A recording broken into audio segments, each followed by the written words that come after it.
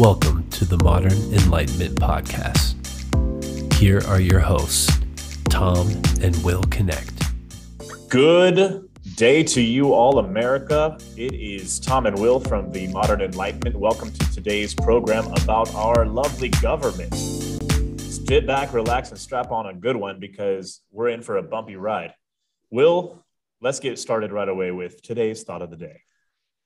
Well, it's cool that we're talking about the government today because on this day, I believe 230 years ago, the Bill of Rights was signed, which is we're going to be talking a little bit about some of those ideas today. So it's kind of fitting that on the day of this recording, we're actually celebrating the anniversary of that date.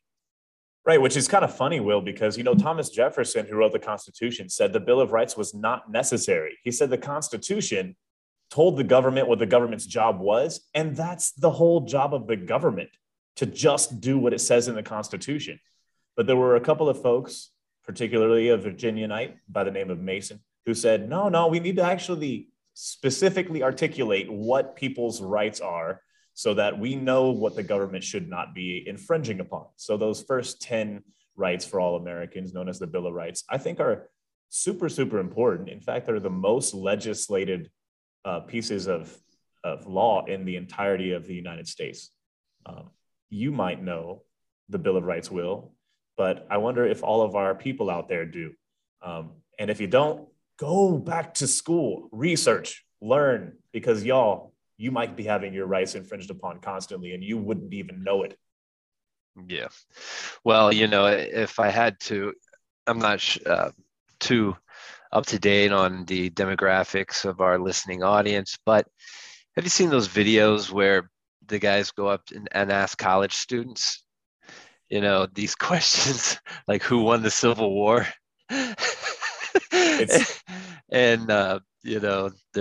There's a lot of, it's shocking. Let's just say that. Just goes to show our founding fathers had this idea of an informed populace. We had to be educated so that we could take effective measures to control our governing structures, since we, the people, are responsible for giving the power to the government in the first place. That's what the original Enlightenment was all about. And that's why we live in a democracy. Yep. A democracy where people get to vote based on their own knowledge and opinions. But if you don't know anything, how do you know that what you're voting for is the right thing? Exactly. You could just be doing whatever you think is cool, trying to fit in with the wrong crowd. It could be really trendy, There could be some cool catchphrases like, we should have social equality. Absolutely. That sounds so catchy. You could be getting influenced by a meme. You most definitely could. Or somebody on TikTok who's just randomly ranting about something might make you say, oh my gosh, what?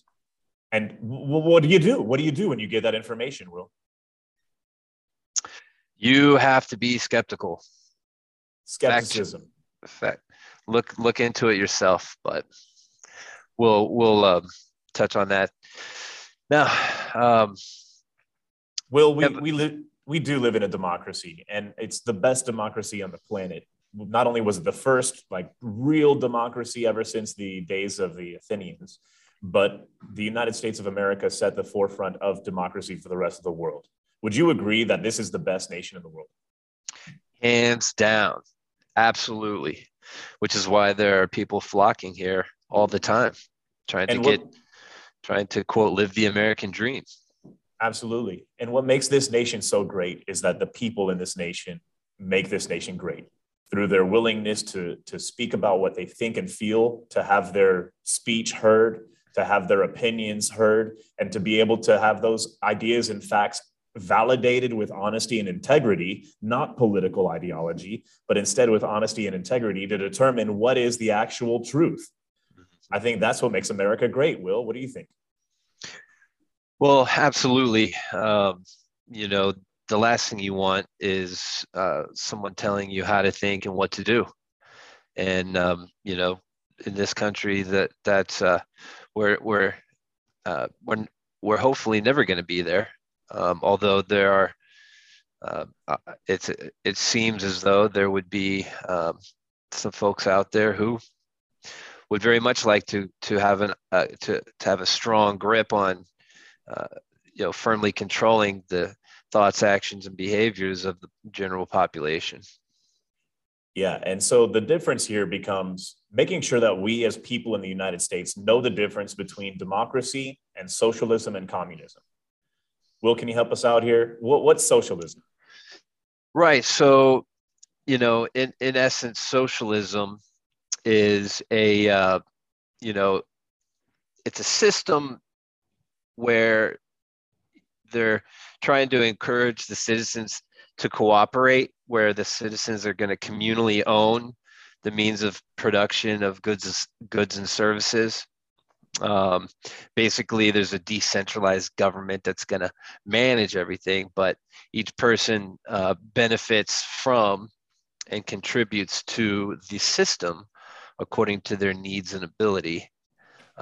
So, it's kind of like this, hey, we're all on the same team working together towards a common good, which, don't get me wrong, is a very noble idea.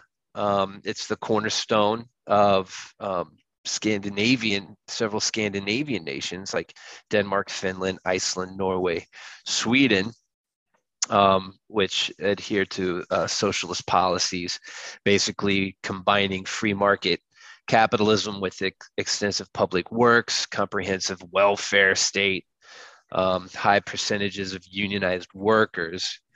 But Will, the catch here is that people are contributing, and then they're getting something back based on what and how much they contribute to the society. Is that correct? You got it. Does socialism mean that I get to sit home and chill and just get a free paycheck in the mail from the government? No, not at all. You're still supposed to be doing something for the greater good. You're actually improving the community that you live in somehow, and you're being recognized and provided. You got because of what and how much you participate in the community. Yeah. Now, this approach, this is actually kind of like essentially a combination of communism with the private ownership and competitiveness of capitalism. So they're trying to kind of blend these two ideologies together. Has anyone tried socialism before, Will, and how did that go? Well, like I mentioned, it's still more or less in effect in several Scandinavian countries, to this day. And I think that there's exceptions. We won't say there's exceptions to rules and whatnot, but it could be that these are societies of people that recognize the what they need to do. Everyone's contributing and doing their part, and so these sorts of and they're smaller populations, comparatively speaking to, say, the United States or other massive countries. So these might work a little bit better where these populations are small. But that being said, there have been times when it didn't quite go so well. Mm-hmm. So yeah, I mean, there's a reason why the United States isn't quite, isn't really there. But basically, there are times when it's failed. You had countries like Israel, India, the UK at one point have tried to adopt socialism as an economic model following World War II. It was a blunder for those particular countries, because you're assuming that a system can make a better decision for the people than they can for themselves. More or less, the hardcore socialism has failed in every country where it has been tried. So, when I talk about these Scandinavian countries that sort of have a quasi-socialist model. It's not, you know, hardcore in the sense that, from the Soviet Union to Israel, India, the UK, where they gave it a shot and ultimately it failed. Yeah. And what's important to put out is kind of a really good analogy. So in socialism, if it's all about cooperation, let's just ask this. If the government wants to help say, hey, we're going to have really awesome cell phones, and we're going to support this one entity of making cell phones, and everybody's going to cooperate to make the best cell phone, is there any reason for that cell phone to improve over time? Ultimately, the answer is no, not really. Yeah. Because there's no competition. So if all I need to do is make the most basic standard cell phone that the most basic average person can get to fulfill the need of what a cell phone can provide, there's no additional incentive or there's no additional drive to help promote and encourage a more robust development or innovation, thus limiting the overall effectiveness of the economy. You got it. And what happens is, as populations increase, not to mention you're trying to keep up with overseas competition. With this type of model, what you see are steady declining economic growth, rises in unemployment, and when you turn to a more capitalist model and have a free market. With the capitalist model, you ultimately see a resounding result in prosperity. So this is essentially why it's failed and been eradicated for the most part in favor of a capitalist democratic model. And additionally, the major idea of socialism is to create social equality through some semblance of redistribution. But Will, if I'm going to increase taxes on the wealthiest people, and those wealthiest people are also the people who own businesses, are they going to continue to charge the same low price for goods? Well, someone's got to eat the cost. And so if I'm a rich person who controls the manufacturing of all these things, but I have to pay more taxation to the government, I'm probably going to increase my costs so that I can still grow my business. Yeah. Otherwise, my business is going to slump. And that's the basic economic impact of socialism on an economy. No matter what you say, people acting selfish and greedy by nature will choose to do whatever they can to preserve their own best interests instead of cooperate. And so there's this huge mentality that we need to be cooperating in a socialist economy, and yet it's designed to implode upon itself. Right. Now, how's that different from communism, bro? Well, the two are seemingly linked in one sense. Communist is more of a centralized form of government that's led by a single party that's often authoritarian in its rule. That's fancy words for there's only one dude in charge and they get to do whatever they want, right? Yeah, you got it. The German philosopher Karl Marx mainly inspired this ideology, and essentially the communist states replace private property and profit-based economy with public ownership and communal control of economic production. So citizens are basically part of a classless society that distributes goods and services as needed, which is brutal. That sounds like I'm only going to get just enough to survive, and I don't get to own anything for myself either. So if somebody wants to come and just crash in my pad, they get to just move in whenever they want to, and I don't get to be a part of that. Yeah, it's brutal. It's real world. Sounds pretty terrifying. Yeah, real world examples. You had the Soviet Union, of course, was a one-party communist state from 1922 to 1991. I can remember being young when they tore down the wall in Germany, and then of course when communism and stuff took a dive in Russia. But the crazy thing is, Will, I agree. And I remember seeing USSR on the map, and you couldn't even see where the rivers were in Russia because of the Iron Curtain. And then all of a sudden, the USSR disappeared and it said Russia. And there were all these cities on the map like the next year in elementary school. And I was thinking to myself, wait, where did that come from? I thought it was named something different. Yeah. Now, in today's world, we still do have some countries that are governed by this ideology, essentially retaining a single party Marxist-Leninist rulership. These would include Cuba, Vietnam, People's Republic of China, North Korea, Laos, I believe. Well, actually, North Korea is even worse. I just saw an article, about North Korea saying Kim Jong-un publicly assassinated 7 people in North Korea for watching K-pop. Oh, it's brutal. Now, with Korea, we're kind of moving on to another mode of thinking. We would consider Korea totalitarianism, which is an authoritarian form of government in which there's a ruling party, which recognizes no limitations whatsoever on its power, and that's including in its citizens' lives and rights. So a single figure usually holds the power, retains authority.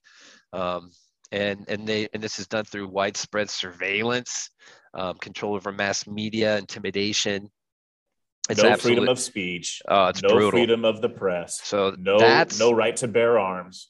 Yeah, none of the Bill of Rights exist there. Oh, it's horrible. And this would be North Korea all day. And there was a young girl who escaped from North Korea who was on the Joe Rogan podcast, and when she describes what her life was like, it is appalling. It is shocking.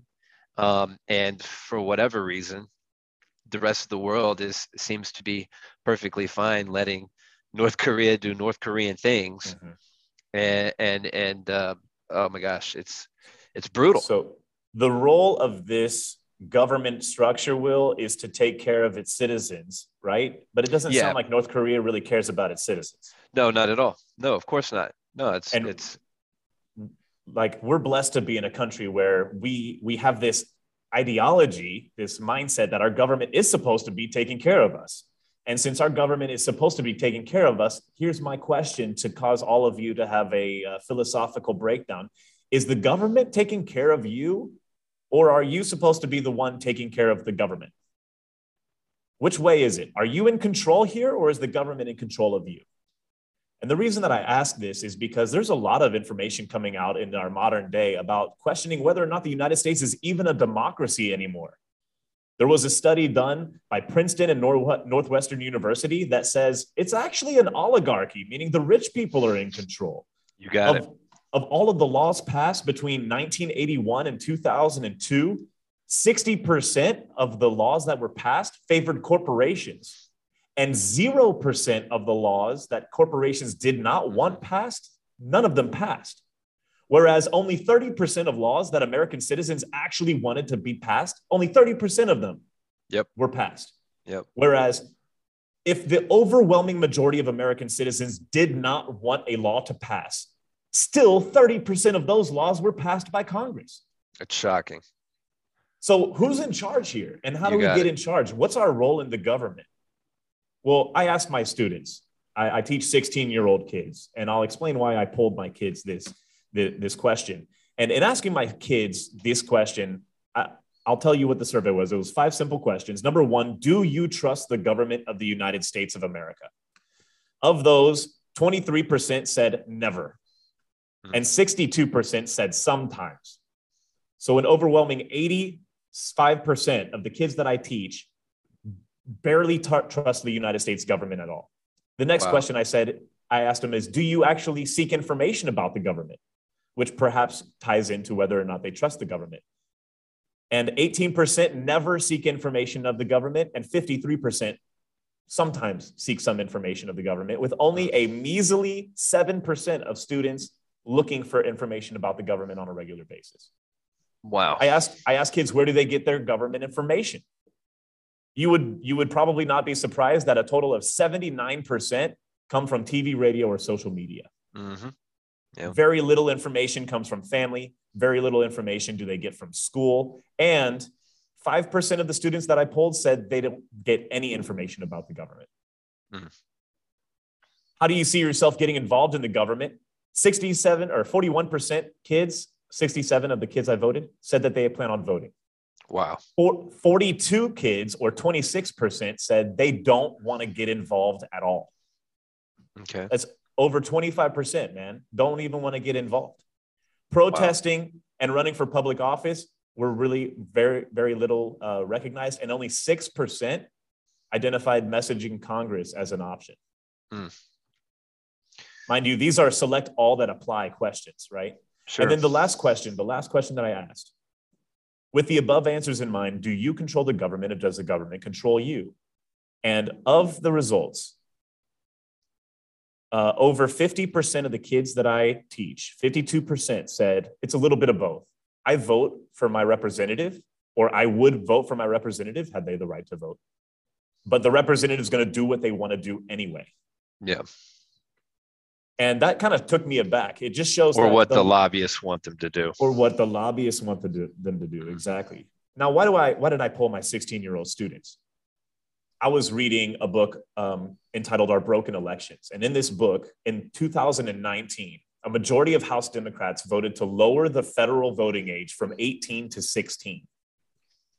And I had to wonder, are my 16-year-old kids going to be the educated, involved citizens that the founding fathers of the United States of America expected to be the people who voted in our national elections? And so I asked them those questions. You know, of these representatives in Congress, some of them, and I'll just name a few, California Representative Adam Schiff, Maxine Waters, New York Representative Alexandria Ocasio-Cortez, Michigan Representative Rashida Tlaib, and Minnesota Representative Ilhan Omar. These are some people who work in Congress today who believe that 16-year-olds should be voting because of the existential crises they face in their normal life. They would be a quote unquote dynamic voting force. Will, what do you think about that? Well, you know, let's focus on driving first.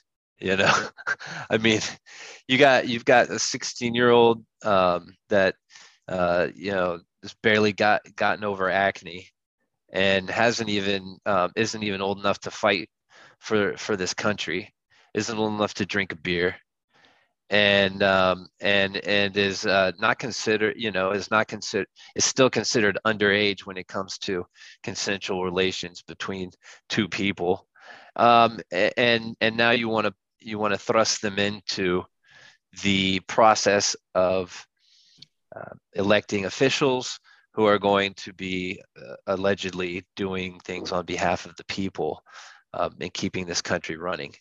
These are kids that don't even have what's close to considered a fully developed prefrontal cortex. They're easily swayed by emotions, impulses, and any number of other you know, things that young teenagers get persuaded by and influenced by. And now you're saying, yeah, sure, hop on in line and participate in the political process. It just seems like we should just, let's just focus on driving in a straight line and getting good grades. Not to mention, Will, but what year did you actually take government when you were in school? Well, you know, if I recall correctly, maybe that was my junior year of high school. So maybe I was 17, 18. I mean, if I'm not mistaken, my curriculum didn't have that particular coursework until after I was 16.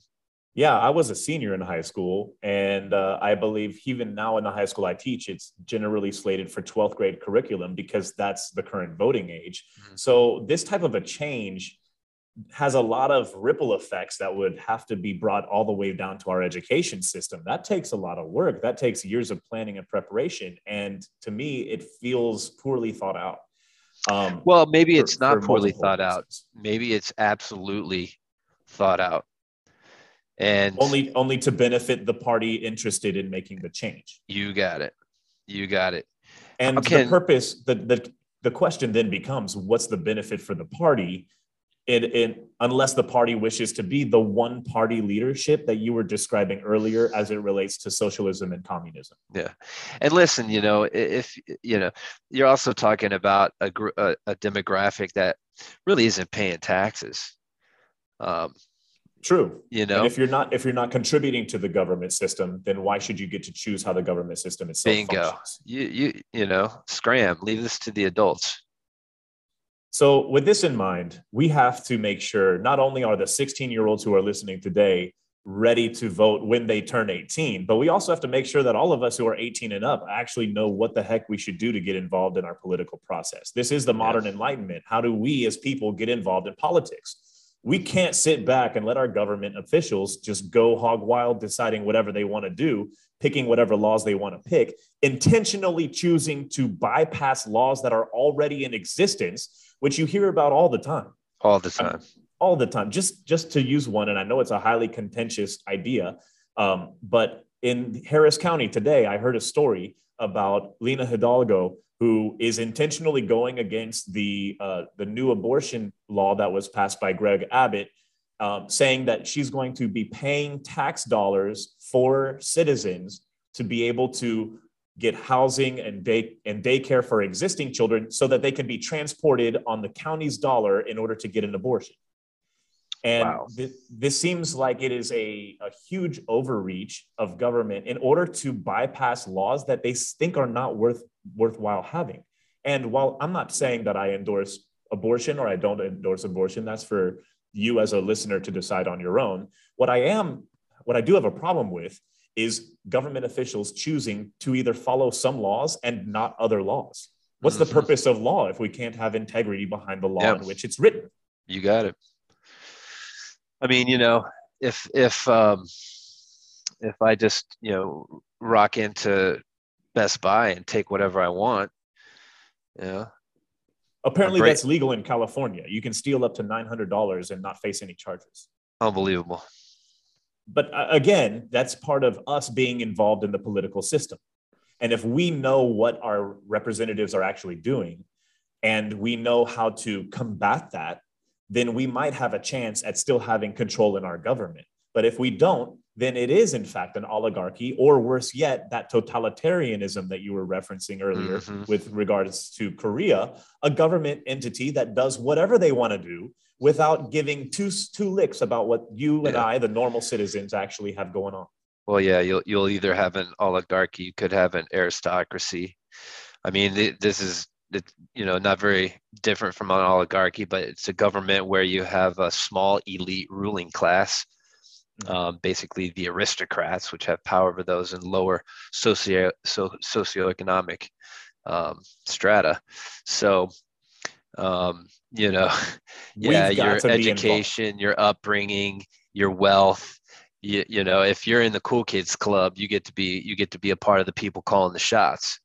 Look, and I refuse, bro. I refuse to let anybody call any shots for me. I'm not going to let Jeff Bezos or Elon Musk or any of them, regardless of their brilliance or potential or their economic success. Yeah. It is not their responsibility to tell me what kind of medical treatment I have to incur. It's not their job to tell me what kind of religious services I get to attend or not attend, regardless of a pandemic happening in the world around me. Like, that's not what the role of government is. The government is supposed to protect us, not necessarily from ourselves, but from society itself, and to protect us from government. That's what the government's for. Right. It used to be we were, it used to feel as a country that we were all united in a common purpose. And the government was here to protect us, certainly, from would-be outside invaders that would like to do us harm and thwart our progress. And it feels like ever since we've still had these wars over the years, which are ridiculous. When you go back and look on any of the wars that have happened, they're ridiculous. But it seems as though there's the there doesn't seem to, it seems like they gravitated towards this notion of invading other countries more so back in the day than they do now. Now we're kind of geared towards letting people do their thing and trying to get along globally. But when it's amazing what the attack on Pearl Harbor did to the United States as a country, when we had outside invaders come in and literally attack us, on American soil. And now that we don't seem to have these threats from without, we are just kind of floundering about within, without any real goal to unify us as a country. Yeah. And, I feel like as people, we're trying to find reasons to create change, and we don't necessarily need the change in the first place, or we're hastily making a decision to change something without thinking through the consequences. Yeah.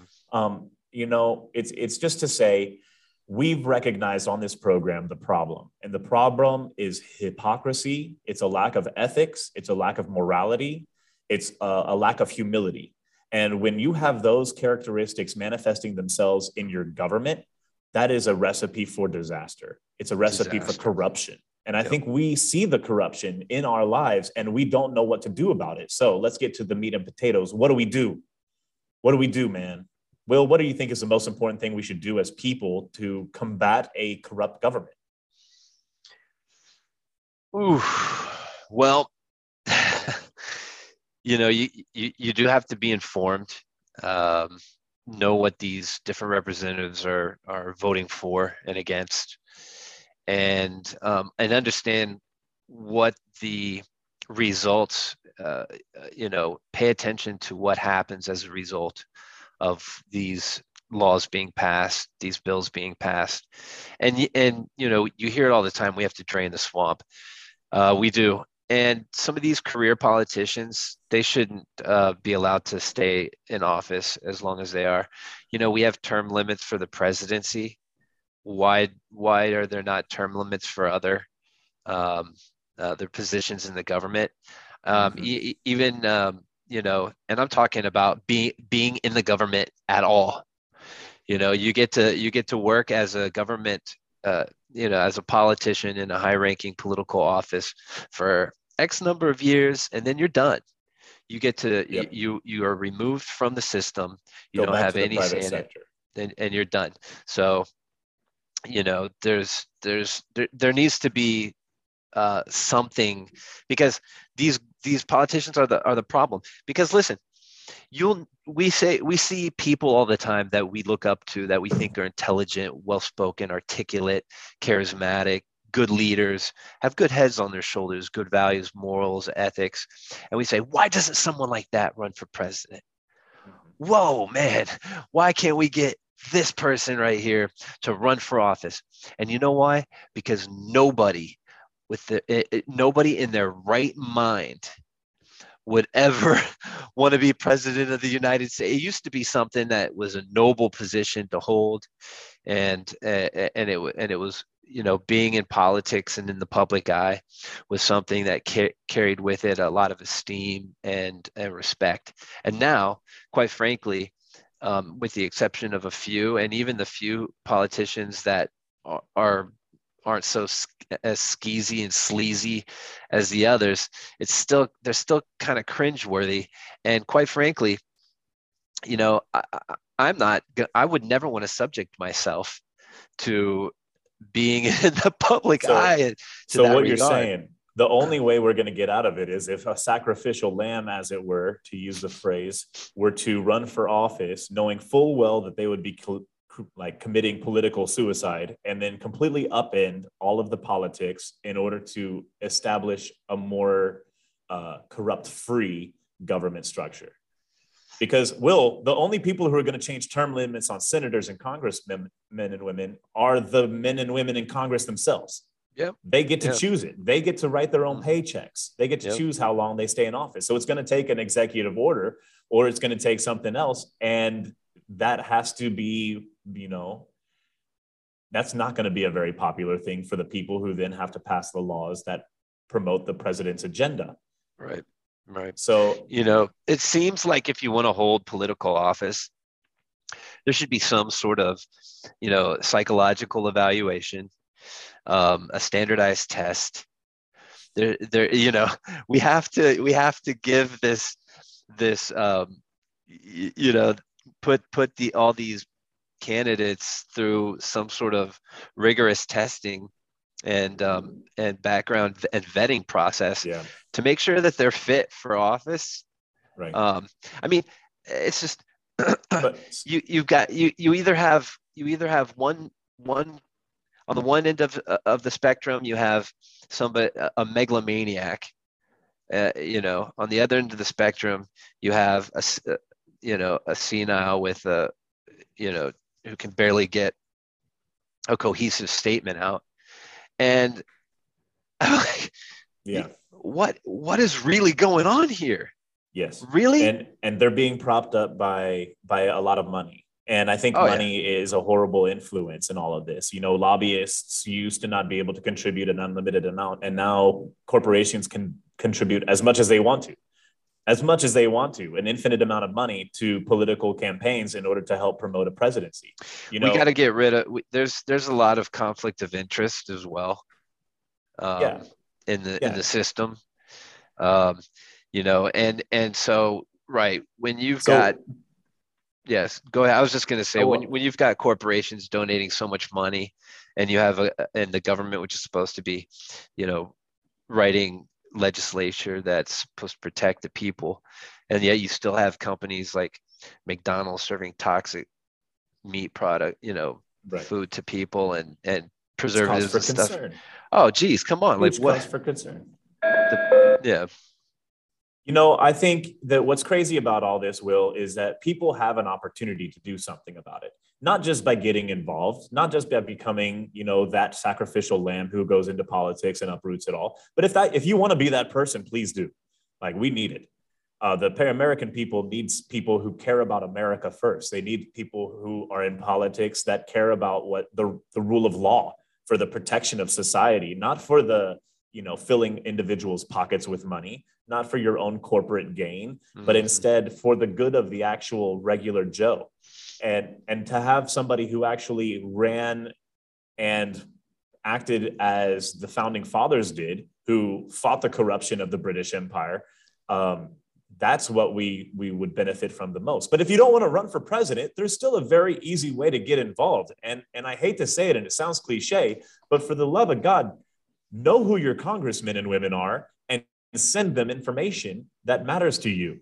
Yep. I'm thinking of some local representatives here in Harris County who have been in politics for over 3 decades, and yet the parts of town that they represent are just as bad as they were 3 decades ago. Well, Terrible. What are you doing? What are you doing for your conglomerates to help improve the quality of life of the people who live there? Because you're not representing them if their quality of life is not changing for the 3 decades that you're in politics. Yeah. And this goes right down to entities that control things like school boards. And you have an entire board of people that call the shots for what is going to be taught in schools, curriculums and so forth. And I know you as a teacher are very familiar with this sort of thing, but you have anybody that's elected to serve a purpose, to provide guidance and leadership for the people, for the better good of society, in whatever capacity, needs to be held accountable. And you see these clips all the time from these school board meetings where people go up to speak to the school board about some of the decisions they've made that's impacting their flesh and blood, their own children, who they're entrusting to these individuals for intellectual, emotional development. You throw the kids out to these people and trust that they're going to come home having learned something and improved in a way that's going to better prepare them for their lives ahead in this world. And then when these people are making these absolutely ridiculous, and a lot of times you follow the money, and then you know why the school board is doing what it's doing. Yeah. But it's no joke that the current Attorney General for the United States of America's son-in-law is creating the classroom teaching materials for critical race theory that are being promoted by the Democrat Party right now in the United States of America. No wonder the Attorney General of the United States of America also asked the FBI to investigate the parents you were just talking about, Will. The parents who are going out and saying, you don't need to teach this to my kids. That's to me, that is shocking. It's an overreach of power. It's corrupt as heck. And here's my problem ultimately, and it's why I think people are losing faith in the justice system as well. What is happening to combat that type of corruption? We as the people have to stand up. We have to use our voice somehow. And whether that's peaceful protest, please, I'm not asking you to become violent. We don't need to set the entire city on fire as they did during the BLM movement protests or Antifa riots. That's not what I'm talking about. That doesn't create change. That creates divisive fragmenting of society. Martin Luther King Jr. was a very strong advocate for peaceful protests, and it caused huge growth in the civil rights movement in the United States of America. Let's take a lesson from history and actually implement wise actions that unite us under a common identity, which, as we mentioned earlier in this program, is lacking. Americans don't know what it means to be American anymore. And that's the scariest bit of it all. And how can we get involved? Number one, you already said it, but we got to learn. We have to go and inform ourselves. Don't trust what you hear on the mainstream media. You can listen to it, but then fact check it on your own. Don't trust their independent fact checking, because they're going to just fact check with the data that supports their own argument. And the second thing, outright lie to you. please don't vote straight ticket. Yeah, don't vote straight ticket. There's more than just a Republican and Democrat party in the United States of America. There are other party members, and they might actually be more in line with your personal way of thinking. So do your own research into what's going on in a ballot. Yeah. And not to interrupt you, but we talked last week about resigned passivity, and this is if you're voting straight ticket, this is what a lazy approach to voting. You can write down a cheat sheet of these people's names, find out about them, what they stand for, what their agenda is, take it in there with you, and then scroll through, take the extra couple of minutes to go through, line by line and pick the right person. We're not picking horses for a horse race here. Go on the name. Just you actually have to know how attractive they are or anything like that. Yeah. I've had friends, Will, who were like, oh, I'm going to vote for him because he's handsome. Oh, come on now. Right.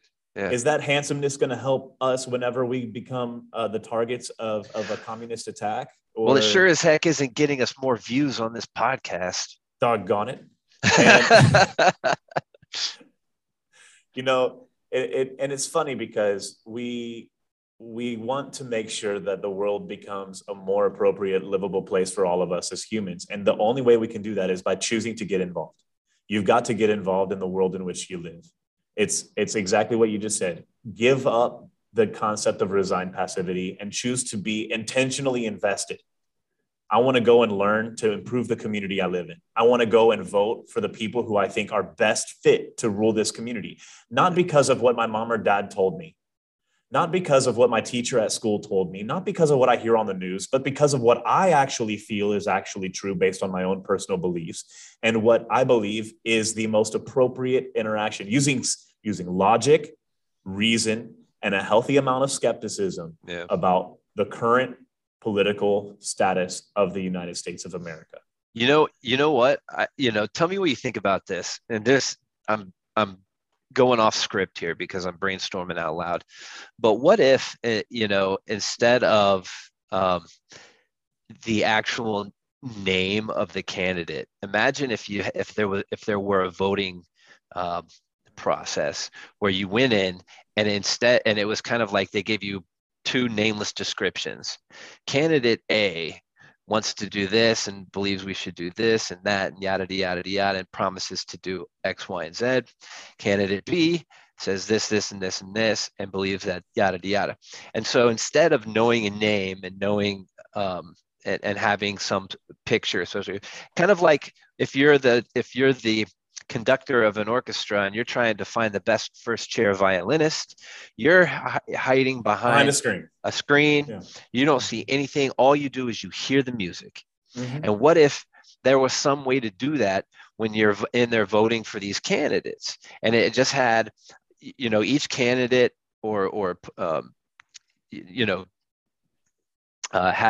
or crew writes down this thing. And so now you're going in there reading what they stand for and what they do. And sure, it might take a little bit of time, but you can actually pick the one that gels most with what where you're at, as far as where the country and the city or the government.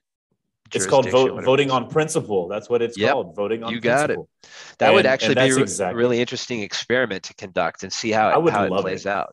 I would love it. Create a side-by-side comparison, and you just put the dot next to the one that you agree with, and that generates your ticket or whatever. I think that's brilliant. I also have to go on the book saying, y'all, we're not all going to agree. True. And we have got to stop blaming other people, calling them ignorant or ridiculous or stupid or whatever, just because you have a disagreement, right? We can choose to not agree politically, and that's okay. That's why we all get to vote. But to go out and criticize others based on their ideological beliefs, or to, worse yet, completely remove their media from the internet based on their ideological belief is ridiculous. There is no amount of sanity in that. And when I hear commercials saying Facebook wants the United States government to get more involved in regulating content on Facebook, all I can hear is so that the government can choose what you hear even more so than they already do. Well, listen, let's be clear. The world, quite frankly, could probably be an even better place without Facebooks and Twitters and completely. and all this sort of stuff. Now we've got this, what started off as kind of a fun little tool and a way to stay in touch with people you care about, has turned into this form of, has turned into something that being manipulated and exploited, censored, taken advantage of. And we're seeing it happen right before our very eyes. And you know why? It's because they know that the people, that the average American, the average human being on planet Earth is, dare I say, addicted to social media. Everyone's always like, I'm turning off my Facebook. I'm getting off this stuff. And then, you next time you're in the bathroom having an MD, AKA morning dump, you're in there and you're looking at your Facebook, and it's just, you get sucked right back in. It takes a person of great will and fortitude to say, look, I'm not going to have this stuff rule my life. And to use it perhaps for its original purpose of staying in touch with your friends, of promoting positivity, of encouraging one another, and so forth. It's become too easy to hide in my bedroom and to hate and slam and troll people on social media because I don't necessarily agree with them. And I have this built up security of, you can't do anything about it because I'm hiding behind my computer screen. And unfortunately, that's bleeding out into the world around us. It's part of the cancel culture that we see happening around us. And whereas in some instances it's appropriate, in other instances, like, come on and get a grip. Let's wake up to the reality that we are all different, and we need to, instead of being closed-minded and ignorant of each other's viewpoints, practice listening, which is part of the solution. Practice listening to one another. Humble yourself to the fact that you might be wrong. Right. And more appropriately, make a change if you realize that you were wrong. Yep. Actively choose to make that change. Yeah. So to just sum it up, y'all, our government is exactly what we want it to be, And if we want to practice resigned passivity, then our government's going to control every aspect of our life. Yep. Our government is also capable of changing, and it can change very fast. And it's our responsibility to get involved, to get informed, and to get active by communicating, reaching out to our congressmen and women. And if they're not listening to us, vote them out of office as fast as you can. Get them out of there, because that's where your voice is the strongest. Yep. Will, I'm going to end on some good news. Yeah, good news time, everybody. Got some good news here. So I like this article. I was reading it on Board Panda. It says these are the 40 of the best things that happened in 2021. You know, we're getting towards the end of the year. Right. And among these, I found one particularly interesting. To stop illegal fishing using net fishing, an Italian artist dropped a whole bunch of sculptures in the sea so that it would make a physical barrier for nets. And a haven for underwater life. I thought that was pretty clever. That is cool. Very cool. Additionally, regarding aquatic circumstances, the Great Barrier Reef has a burst of new coral babies, which is amazing. This is after several years of bleached events. It's great to know that the Great Barrier Reef is recovering and growing and doing all of that awesome stuff. Rhinos did not get killed at all in the year 2020. No rhinos were lost to poaching in 2020 in Africa. There was an 11% increase in the number of rhinos. And in addition to that, another fun fact is pandas are no longer an endangered species. Wow. Pretty cool. Great. That's amazing. Very good news. I can remember there's, a few trips to the zoo I've had over the years. And I always got particularly tickled to see the pandas. Yeah, I mean, what really cool creatures. The last one I'm going to drop on you is, this is a cool story about a guy who in 1979, at age 16, his name was Jadav Payeg. He started planting a tree every day in his region of India. He did this for the next 40 years and has created a forest by himself larger than Central Park, New York. Get out of here. Yeah, he just went and planted a sapling every single day. Like, amazing. There's 40 of these. That's great. That is awesome. It's wild. That is so cool. It's like, where do you get all those saplings? Hey, you know what? It doesn't matter. The dude's doing something about it. Yeah. He's trying, India is one of the worst polluted places on the planet. It's brutal. We're spending a lot of money to help them get their act cleaned up, which is a point of contention among some people. But nevertheless, it's definitely necessary. Get those trees growing, all right? Exactly.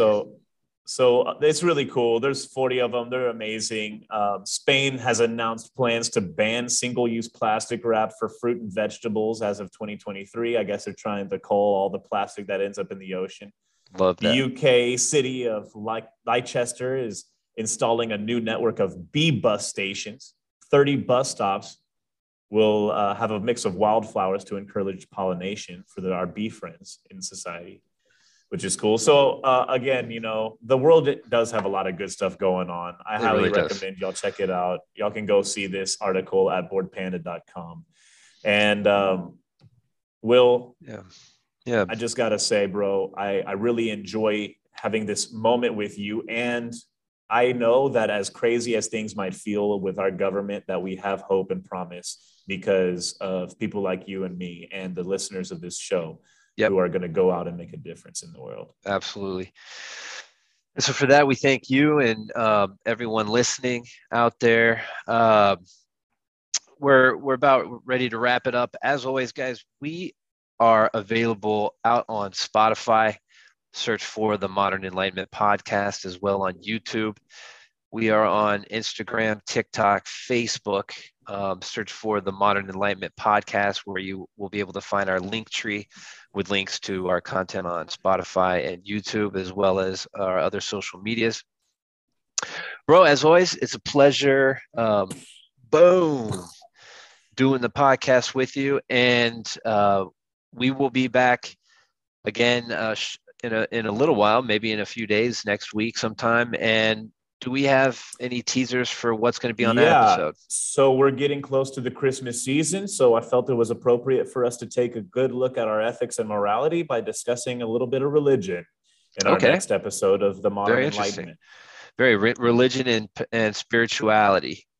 Yes, indeed. Sounds great. So we look forward to y'all joining us. Also, feel free to send us a line, comment on all of our different social medias. Email us at gmail.com. We're the Modern Enlightenment at gmail.com. If you have a question or concern to add to the program, please send them our way. We'll be sure to shout you out when we address your idea on here. All right, bro. I will see you next time. Catch y'all on the flip side.